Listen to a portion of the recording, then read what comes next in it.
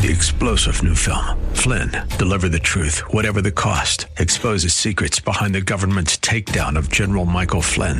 Flynn knew what the intel world had been up to. He ordered the first audit of the use of contractors. This set off alarm bells. He told the truth. He was the most dangerous person for Donald Trump to hire. They had to get rid of Flynn. Flynn, deliver the truth, whatever the cost. Available now. Watch it today. Go to salemnow.com. salemnow.com. It's Lifeline with Craig Roberts. He's the host of Northern California's longest-running conservative talk show. He's a man with a message, a conservative with compassion. He's Lifeline's own Craig Roberts. But like a good Ginsu knife commercial, he slices, he dices, and so much more. Good afternoon. Welcome to the Wednesday edition of Lifeline for the 17th day of January. Trust you're having a great week so far. Made it halfway through the week. That certainly is always good news, and we're going to get you through the entirety of your commute tonight. Got great conversation, some great insights. We got Michael Bennett hanging out in the KFAX Traffic Center, so we got traffic updates for you every 10 minutes. And with all that, by the end of the proceedings, a good time should be had by all. At least that's our hope and our plan. Coming up a little bit later on, we're going to talk about this growing laundry list, the Me Too movement, and what's happening here, the significant cultural implosion of this issue of revelations concerning sexual impropriety, sexual harassment, sexual abuse, on and on the list goes. How do women deal with all of this? Best-selling author Dawn Scott Damon will join us on the program as we talk about a culture of sexual harassment in America Day. That's coming up a little bit later on in tonight's program. If you haven't been paying attention, you should be. The Center for Disease Control now saying that it appears a lot more folks are coming down with the flu this season than had been previously anticipated. The CDC updating healthcare professionals on the current flu season. So far, it's killed 20 infants and hundreds of adults. But yet the CDC says it's too early to tell if the season is going to be worse than usual. The health agency says the virus that's circulating is one that's caused more illnesses and put the biggest number of people in the hospital over the last 10 to 15 years. So, what do you do? Oftentimes we hear people say, well, I hear they talk about the flu shot, but I might get the flu if I receive the flu shot. What are the best practices, and how can you be best prepared to deal with this, considering the fact that this is not only potentially a very bothersome, at least in the lighter forms, temporarily disabilitating disease that can last for a week or two, illness that will last a week or two, and in some cases can lead to premature death. Joining us is Dr. Pat Salber, board-certified MD, San Francisco-based emergency room internist, and the founder and editor-in-chief of The Doctor Weighs In. And Dr. Salber, thanks so much for taking time to be with us today. That's my pleasure.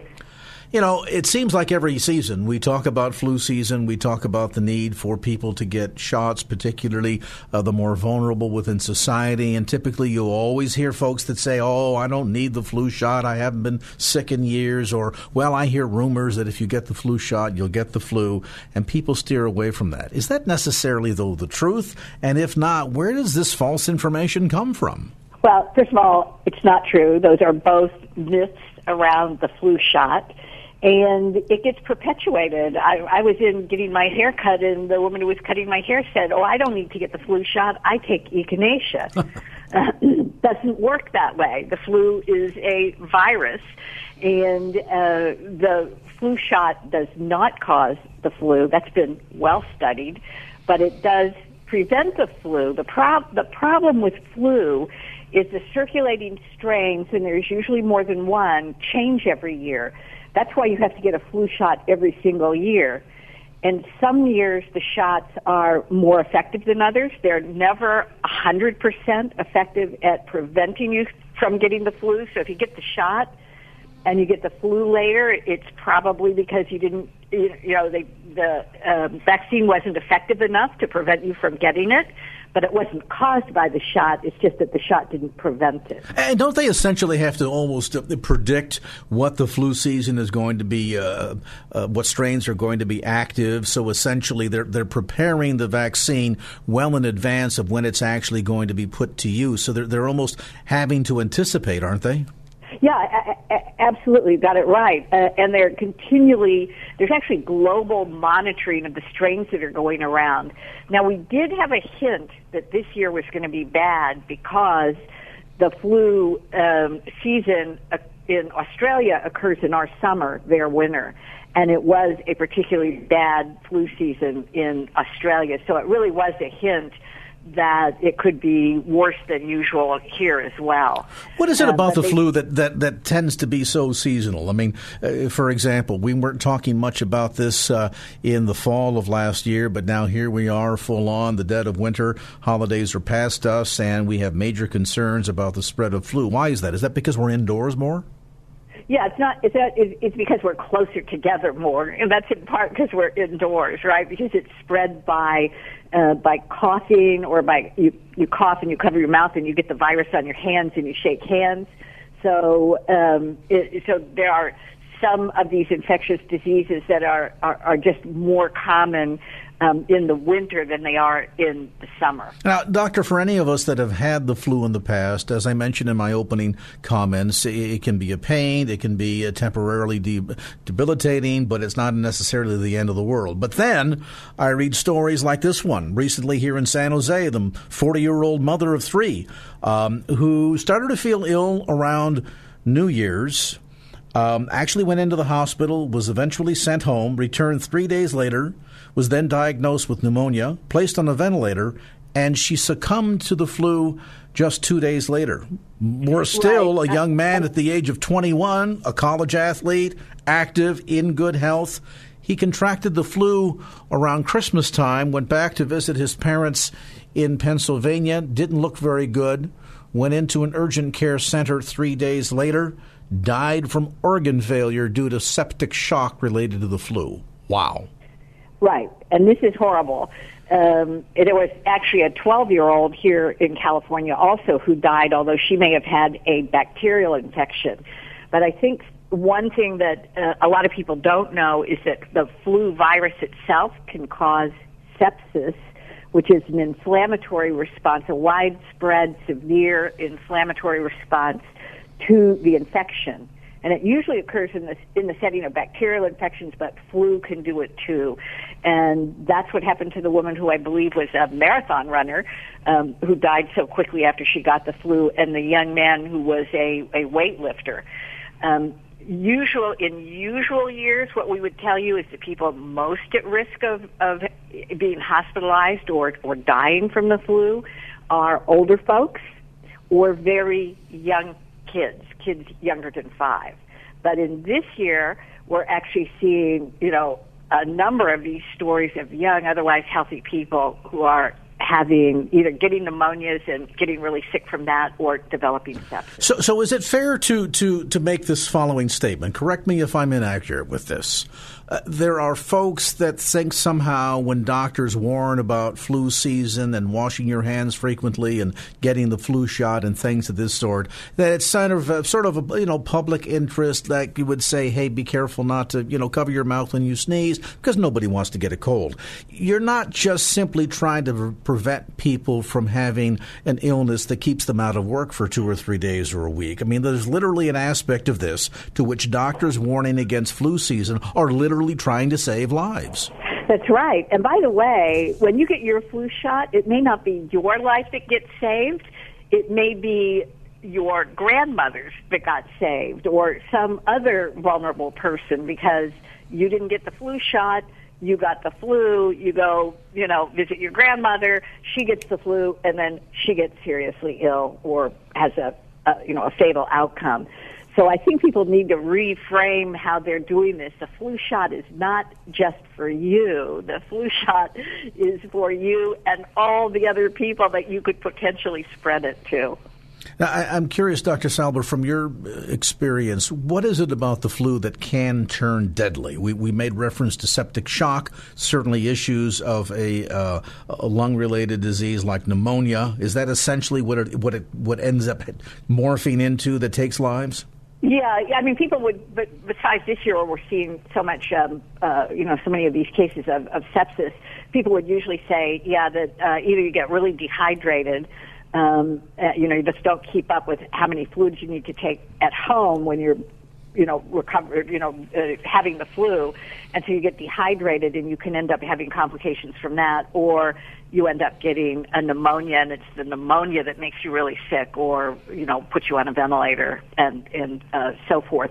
What's bad about this year is that we're seeing a certain strain of flu called H3N2 that we haven't seen in a while. So young kids haven't had an episode of H3N2 flu, so they don't have antibodies. So they're getting it more than usual. And it's also a strain of virus that's known to be, to cause more problems. There's more hospitalizations and more deaths from H3N2 than from some of the other strains. Now, in the past, when, an individual would contract flu, it would be, take plenty of Motrin, get a lot of bed rest, drink plenty of fluids, watch your temperature, things of this sort, ride it out. In a week or so, you'll be okay. It's sounding now, though, with this particular strain of the H3N2 going around, does it make sense to seek medical help early on, and if so, when so? Well, see, this is a really interesting question, because in an ordinary year, we would say, people who are young and healthy, they don't fall into the very young or very old category. Most doctors would just tell you to ride it out, and you do ride it out. I mean, you're uncomfortable, but, you get over it, and you don't end up like these stories that we've talked about. In this year, where we're seeing these bad outcomes, you probably don't necessarily need to go to the ER if you just feel ill, like an ordinary flu. But you might want to call your doc and discuss your particular risks for getting sicker, because there are some people, like people who have chronic obstructive lung disease or people who have a history of asthma, who statistically tend to do worse with the flu. And the anti-flu pills that you can take, you've probably heard of Tamiflu. Mm-hmm. This drug needs to be taken within about 48 hours of developing the symptoms in order to be effective. So you don't want to wait it out. And if I may, I want to say the other thing that I would say to your listeners is, if you're getting sicker and sicker, that's an indication to at least call a health professional or go in and see someone, because in all these cases that we talked about, the person was getting abnormally worse than you would see ordinarily in a flu. And we've all had flus and colds, and we kind of know what, the usual is.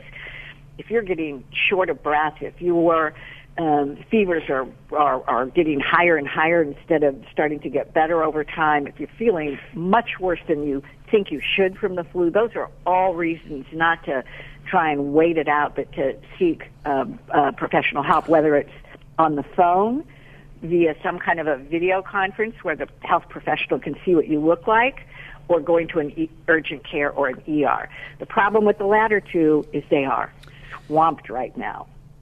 So there's really sort of a two-pronged approach to this. Obviously, first and foremost is prevention. The old prevention is worth a pound of cure. The notion that washing your hands frequently and keeping out of contact with people that appear to be sick, and if you're sick yourself, don't go to work, all of that good list. Is it too late to receive the flu shot? Absolutely not. Anybody who hasn't had it should go and get one. And the good news is nowadays you can get your flu shots almost anywhere. Most pharmacies will deliver them, urgent care clinics will deliver them, and they're all usually covered by health insurance if you have it.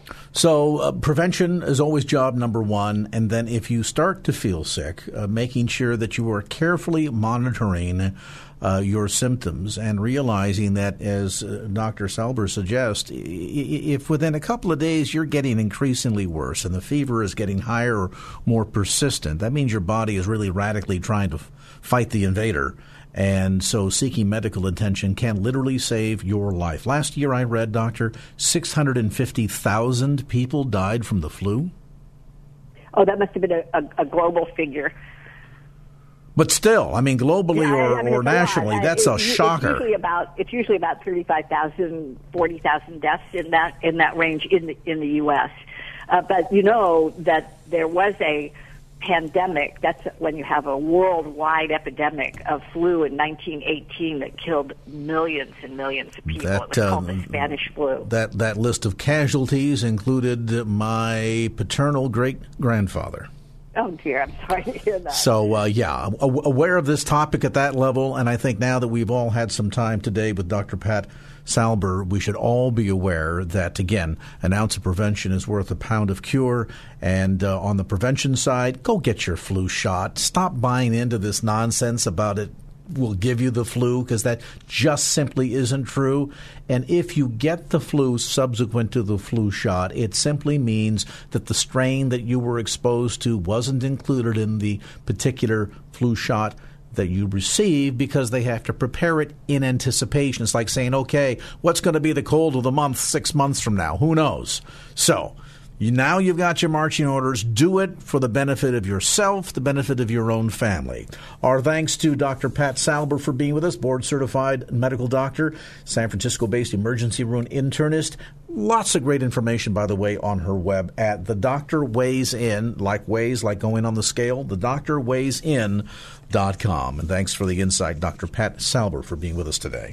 All right, 5:20, let's get some insight on traffic. We have, not a doctor of any sort, but he is a professor of traffic, Michael Bennett, with the latest here on the Wednesday Ride Home. Michael?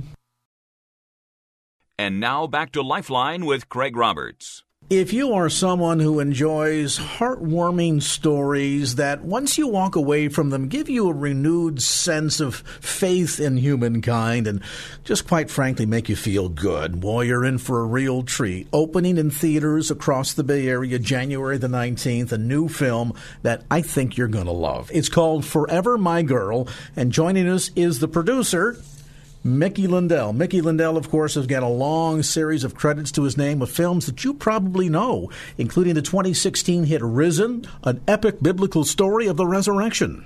He also produced The Grey, starring Liam Neeson, Jackie, starring Natalie Portman, and one of my favorites, The Zookeeper's Wife, that film based on the true story of a Christian couple who helped save thousands of lives during the German invasion of Poland. Now a brand new film out, and Mickey, I love this movie. I've had a chance to see the trailer. I can't wait till it opens up on the 19th, and I've got to ask you right out the gate, how did you find this story or this book? Thank you so much. I'm so glad you love the movie. I love this movie, too. So it's so nice to hear someone else feel the same way I do. It's, this was a book by Heidi McLaughlin, and we read the book. And at the time, like you said, we were doing, probably 5 movies in a row, from Risen to The Zookeeper's Wife, Jackie, Megan Levy, Anthropoid, that were all historical, true life stories that everything had to be perfect. And we were in Europe and all around shooting. And I think when we came back, myself and my team at LD Entertainment, we really wanted to do something light and fun and have music, and we wanted to have just a fun on the set. So we developed this and said, let's just go make this. And it was really ended up being one of the best times I've ever had on set, because everybody could play and everybody had fun. And there was a little girl, Abby, who plays Billy. And it was just like being at home and enjoying, the movie set felt like a family. And it's a film that I think that a lot of folks will readily relate to, not only because the feeling that it endears once you've left the movie, but going in, the sense of disappointment in life and hurt feelings and rejection, and then later on forgiveness and restoration. It has many of those very, I guess we'd call almost strong biblical lessons that are woven throughout the story. Absolutely. There is the prodigal son, for sure, and forgiveness and, treating people nice. And there's so many themes in here that we really wanted to stay true to, because those stories are so great. Just in developing a character like Liam, you really want in a movie a great character arc. He starts at the beginning of the movie probably as far away from peace and family and home and as far away from himself as you could see anybody. And so it's really great to watch a character grow and, forgive himself and forgive others and to be forgiven. I love seeing that in movies. I think it's so powerful, and this is really one of those movies that really touches your heart in a way that you leave saying, you know what, I think I can forgive people. I think I can forgive myself. And at the end of the day, this is one of those stories that, again, there's this sense of disappointment. The premise of the film is that the star, the country western star, Liam Page, basically leaves this poor woman at the altar to go and pursue fame and fortune. And after about an 8-year absence, comes back to that little southern hometown, and not only is the girl that he left at the altar waiting now grown into a very independent woman, but there's also a surprise waiting for him. That's true. Her name is Billy, and that's what I love about the title, Forever My Girl. It really, everyone goes in and thinks it's a romance between the two to get back together, but really he falls in love with his daughter who he didn't know he had. So there's such a surprise element there when you start to see their relationship grow, you can see his love for Josie and for Billy, and you actually physically watch him fall in love with his own daughter, and that's just so great. And I don't know that I've ever seen that in a movie before. A father really becoming a father and stepping into that role.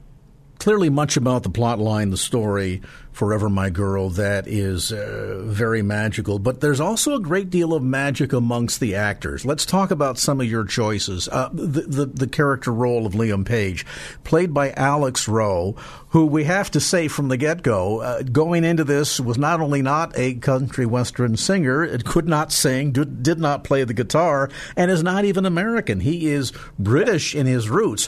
What an interesting choice for the lead role, and what an amazing way in which he pulls off this role. Listen, I think Alex is such a star, and I think it was one of those things where we weren't going to make the movie unless we found Alex, because I didn't know him before, but we saw people, and I was like, no, they can't pull off this. They can't do the Southern accent. They can't, they don't have the charisma. Whatever was happening, we could not. And he walked in, by the way, with that Southern accent, so I didn't even know he was British. I literally thought maybe he was a country star that had taken acting up. I mean, he was playing the guitar, doing something, and he doesn't even play the guitar. But I was like, I couldn't believe it. But he really is that kind of actor where he becomes the character. And he came in boots and that T-shirt, looking about like he did in the movie. And I was like, well, that's the guy, obviously. And come to find out, now that I know him so well, he's not Liam Page at all. He's so humble and sweet and the nicest guy in the world. He's not cocky like that at all. But he just came in as a character, and he really became Liam, which is why you believe him so much in the movie. And the chemistry also, I think, Mickey, between Alex and Jessica Roth, who plays Josie Preston, the chemistry on screen between those two is so incredibly believable.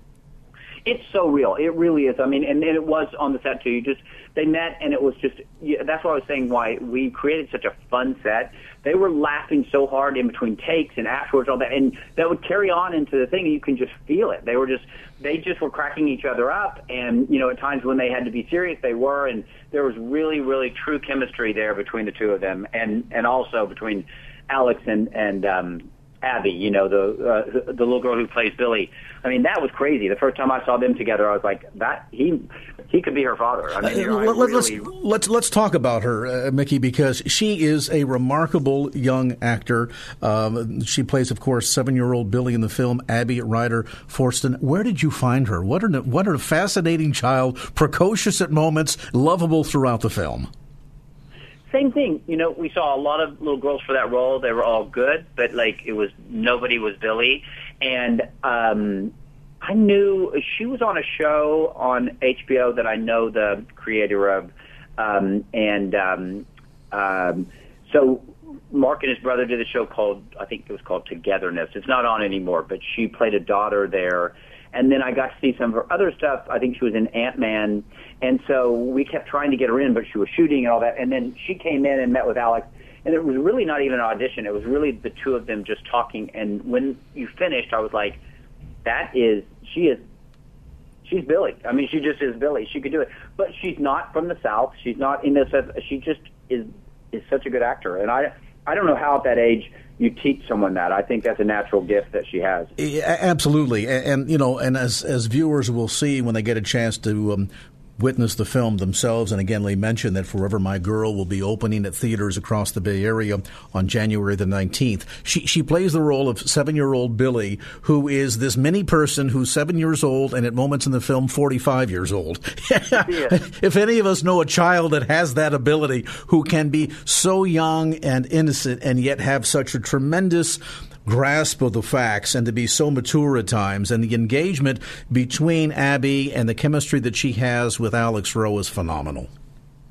It really is, and that's probably really one of my favorite things about the movie is that I just never get to see that on film. I mean, maybe in Jerry Maguire, I saw that with Tom Cruise. I mean, every once in a while you see a movie where you start to see an adult and a child interact, and it's so much fun when it's right. And this is one of those movies. We mentioned about the fact that the lead character, played by Alex Rowe, Liam Page, who leaves his girl at the altar again to pursue fame and fortune as a country singer. There's a tremendous amount of great music inside of this film. This is going to be an amazing soundtrack. What was it like coming together with these writers and performers to create all this great music for the film? Yeah, I mean, Brett and the writers were amazing to work with. They, they came in and even before we were ready to go, we had the script and they were writing songs. They'd come in and play the songs, and you're just tapping your foot and you're listening. And you're like, well, this is exactly what Liam would be going through at this time. So it was really the music was written for the movie. But I tell you, even without the movie, I have the soundtrack now, and Universal's doing the soundtrack, and it's just coming out. I have it, and I listen to those songs all the time. They're just great songs. I mean, they're really well-written, smart country music, and I didn't even know country music that well, but I've become now a big country music fan through this process, and these songs are great. There are so many great takeaways from this film. In addition to the great country music, of course, the storyline is wonderful, great actors throughout, as we've mentioned. For you, in terms of the overall production of the film and the big takeaway, once you saw the screening of the finished product, for you, what is the big takeaway for the viewer? I think right now, more than ever, I mean, I think the last time I felt this was maybe around Thanksgiving when I saw Wonder. I really think that the theatrical movie experience right now, for everything that's going on in the world, and something's happening every day, and I think it's a really great movie to escape and take your whole family. I think you can go from 8 to 80, and everybody can have a great time. And I would love people to just drive home and say, I'm so glad I saw that movie.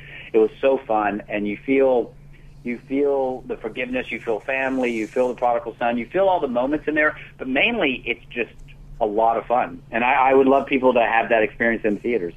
And indeed, I mean, not only does it accomplish that sense of escapism, but I think then, too, walking away with a renewed sense of faith and hope in the human experience and the human condition is also one of the wonderful takeaways of this new film. Forever My Girl, again, premiering at theaters across the Bay Area starting January the 19th. You can get a chance to check out the trailer if you want online by going to forevermygirlthemovie.com. That's forevermygirlthemovie.com. You can also get information about theaters that will be showing this again, opening across the Bay Area on January the 19th. We've been visiting with producer Mickey Lindell. Mickey, congratulations. It's another great film of yours. Keep up the good work.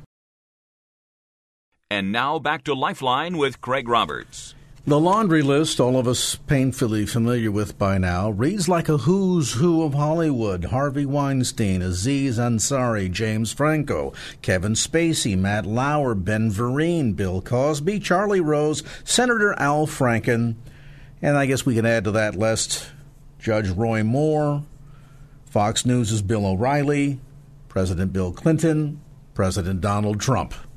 Wow.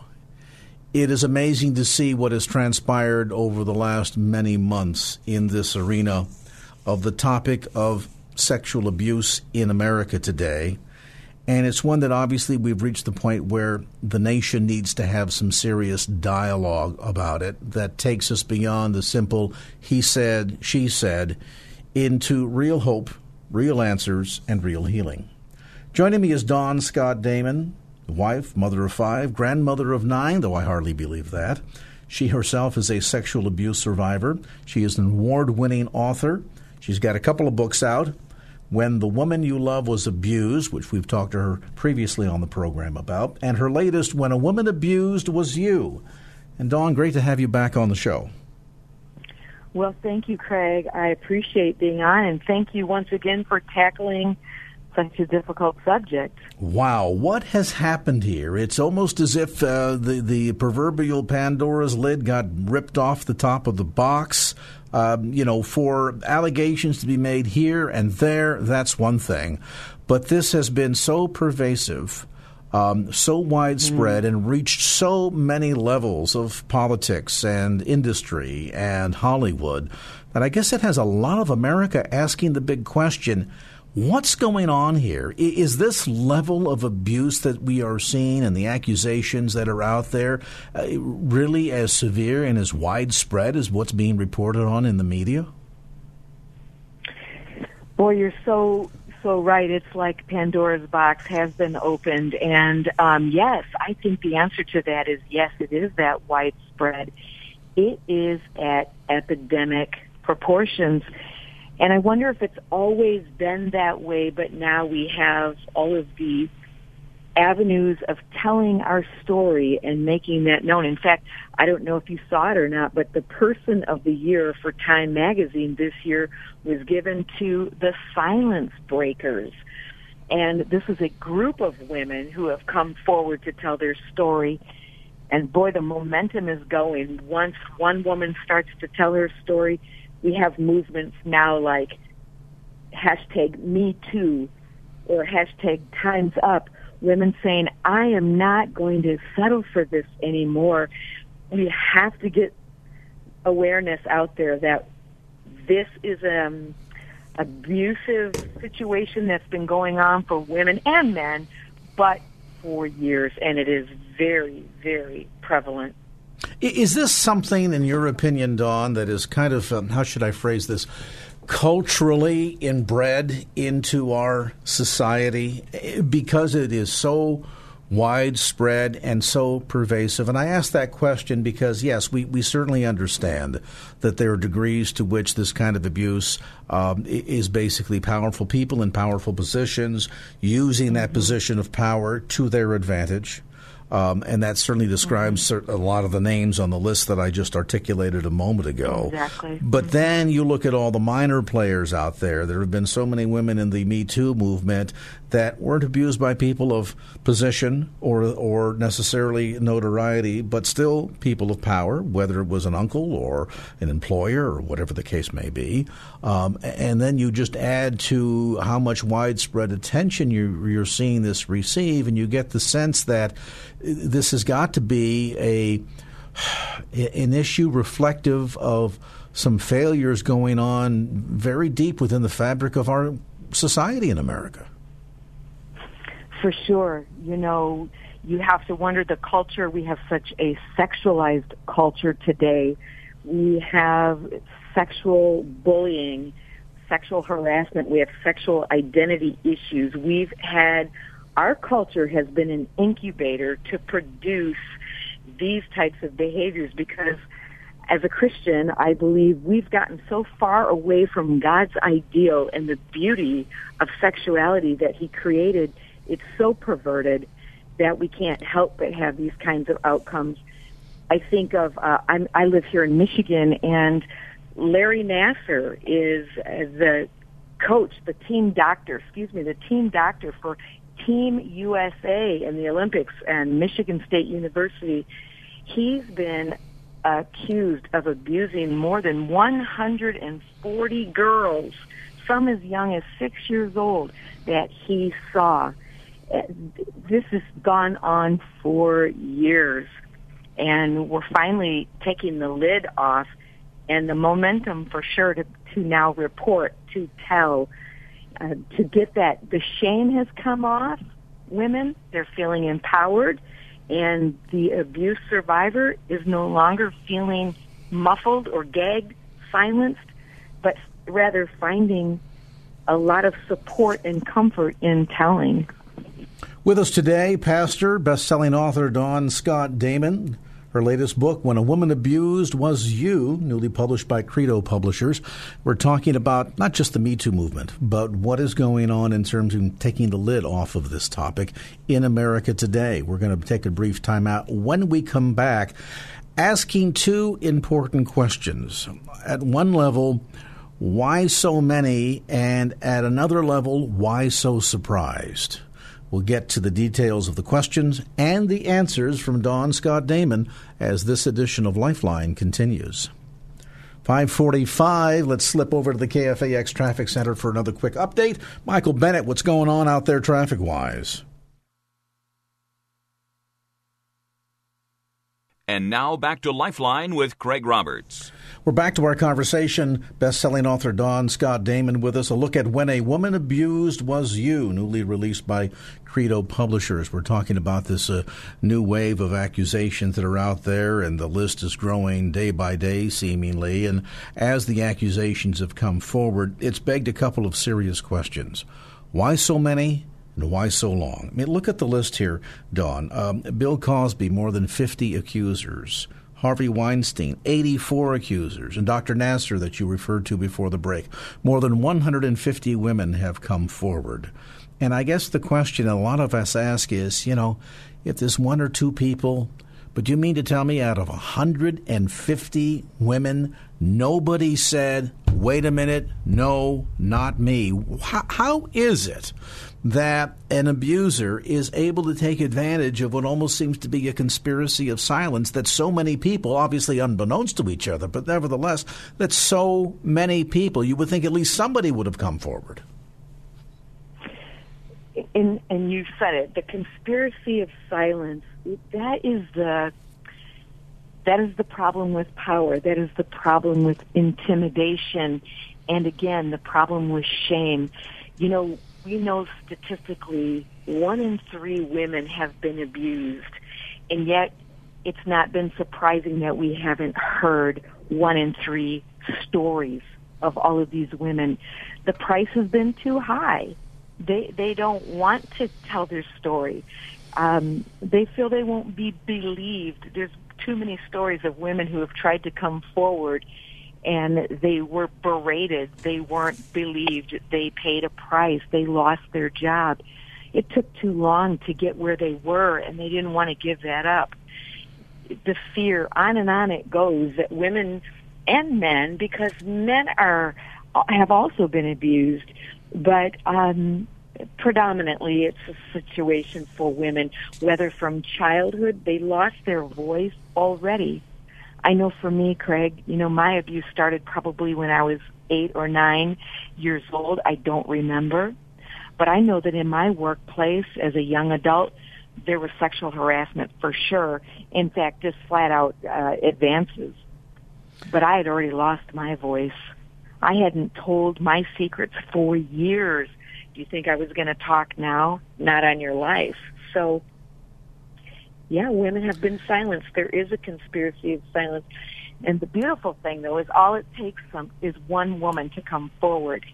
And courage breeds courage. One woman comes forward, and then the next, and the next, and pretty soon the tidal wave of these women reporting they are finding boldness, freedom, they are empowered. There is a movement that started, but it takes someone finding their voice and being willing to take that risk. There's an interesting irony here because, as you suggest from your own experience, particularly when the abuse begins when the victim is at a very early age, it's almost as if you're being groomed or prepared for this kind of abuse, and the complicity of silence. And I guess at a level that raises the other big question, the hypocrisy that we've seen, particularly out of Hollywood, the sense of shock and dismay. And when these stories first started to emerge about these names, not only did you find out that, within the Hollywood circles, it was widely known about Harvey Weinstein, for example, but, to the greater degree, and to my point about grooming, hasn't our culture and society been groomed for this for the longest time? In other words, we see over-sexualization, objectification of women, demeaning of God's ideal for sexuality all across the spectrum. Television, film, magazines, music, advertising. We are inundated by this. I suppose at the end of the day, we should look at this, and this is not meant to make excuses, but we should look at this and say, we've been grooming this culture for this kind of environment for 2-3 generations now, probably at least going back to the 1960s. So this is the end result. This is the outcome, and we act like we're all surprised about it. Right. Why should we be shocked and surprised? Galatians 6 says, don't be deceived. God is not mocked. What you sow, you shall reap. And we have planted these seeds, and now we're reaping a harvest. And you're right, we're acting surprised and we're acting shocked. And we shouldn't be. We've opened the door to really it's a vomitous flood of evil that we have decided that it's cool, it's acceptable, I'm okay, you're okay, love everybody. Your sexual identity can be whatever you want it to be. It's right. You're right. It's hypocrisy. And we are so desensitized. At the same time, now we should be. We're acting irate over this, and we should be. Are we finally getting our conscience back? Have we found our blush once again? Can we say this is wrong? And we have to stand up and give voice to saying that at some point in time, we have to turn the tide of this culture and start making changes now. I fear it's already rampant. I talked to a woman today whose daughter is in the 7th grade, and they're sending sexting photos of themselves naked to boys in school that they like. This is just mating now. This is just how we date. This is just, it used to be you'd write a letter and say, do you like me? Yes or no? Check this box. Now it's, here's my picture and I'm naked. Do you like me? And parents are acting shocked that this is going on. And yet, isn't this what we're teaching our children? Isn't this what society, isn't this what Hollywood is telling us is cool and acceptable and free? And that we're surprised that we're getting these kinds of results. It's sad. We've almost come full circle from that sense of, the first sin in the garden and that debased approach because we violated God's terms of engagement. We have violated agreement with God from the very get-go. And with Christ on the cross, we were able to recapture the ability to once again reap the benefits of innocence through Christ's work on the cross. And yet here we continue to reach back to those sins of the garden and act in that debased fashion. The only difference is today we act that way and we call it entertainment, or we call it advertising, or we call it music. And, I guess there's really two big issues at play here then. There's the issue of women coming forward, women dealing with the self-blame, the shame, dealing with the fear coming out of the shadows in the sense, where many of the power plays of fear of a loss of a career or relationship have been used as tools against them, and cases of men too, to be fair. But then the bigger, broader discussion I think we as society need to have, and that is, we've kind of done this to ourselves. We made this behavior acceptable, in a sense. Now we're, as you suggested a moment ago, Dawn, reaping what we have sown. Now it's a matter of, can we possibly undo this? Can we stuff all the feathers back in this pillow? Boy, you know what? There's hope, because God says, if my people who are called by my name will turn from their wicked ways, if they'll repent, I will hear from heaven and I will heal their land. Yes, revival can sweep this nation. There's always hope, but Christians need to sober up, fall on their knees, pray, raise the level of awareness, purity, keep the conversation going, and, be separate from the world, not in a way that's legalistic and, I can't love you. No, Jesus wants us out loving people, lost, hurting, broken, wounded people. But at the same time, recognizing that we're in the world, but we're not of the world. And this really is a bigger, broader issue, too, isn't it, Dawn, of the fact that, that the old adage, wounded people wound other people. And that isn't excuse-making for the perpetrators by any means, but to say that there is the bigger picture here, that the person who is engaging in the abuse was they themselves, out of fashion, also abused. Now, maybe not abused in the like fashion. In some cases, it may be simply the abuse of the exposure to pornography and the like that over time, in that steady diet, has warped their moral compass, their sense of right and wrong, has erased the boundaries. And so, in a sense, that's abuse too, just in a different fashion, isn't it? Yes, absolutely. That's very well said, because hurt people do hurt people. And not every person who's been abused will go on and be an abuser, but many of them do. Or their sexual identity has been warped, has been wounded. They don't know which side they land on or who they are, and they're experimenting and they're trying. But again, in the harassment arena, this is an act of power, not just sexuality, but it's a point of overpowering, intimidating, bullying, taking what I want to serve my needs. And so it's very well said. It's broken people breaking people. And at the end of the day, the big thing that we would look here in some of the examples that we've cited today is to intentionally break something, and that is break the cycle of abuse, break the cycle of violence that has taken place. Anybody would look at the list of the accusers of any of the names that we've mentioned would say this cycle needs to be broken. And I think also there needs to be voice given to breaking a bigger cycle, and that is the cycle that helps to lay the foundation for all of this. And that's what's happening at the broader degree of what has passed for so long, of a steady diet of entertainment. And as you know, I went over that laundry list a moment ago, so it doesn't bear repeating, except to say that we need to stop the cycle there too, and say that depicting this as okay or as acceptable or as normal in media, television, film, magazines, music, advertising at all, we need to stop or break that cycle as well.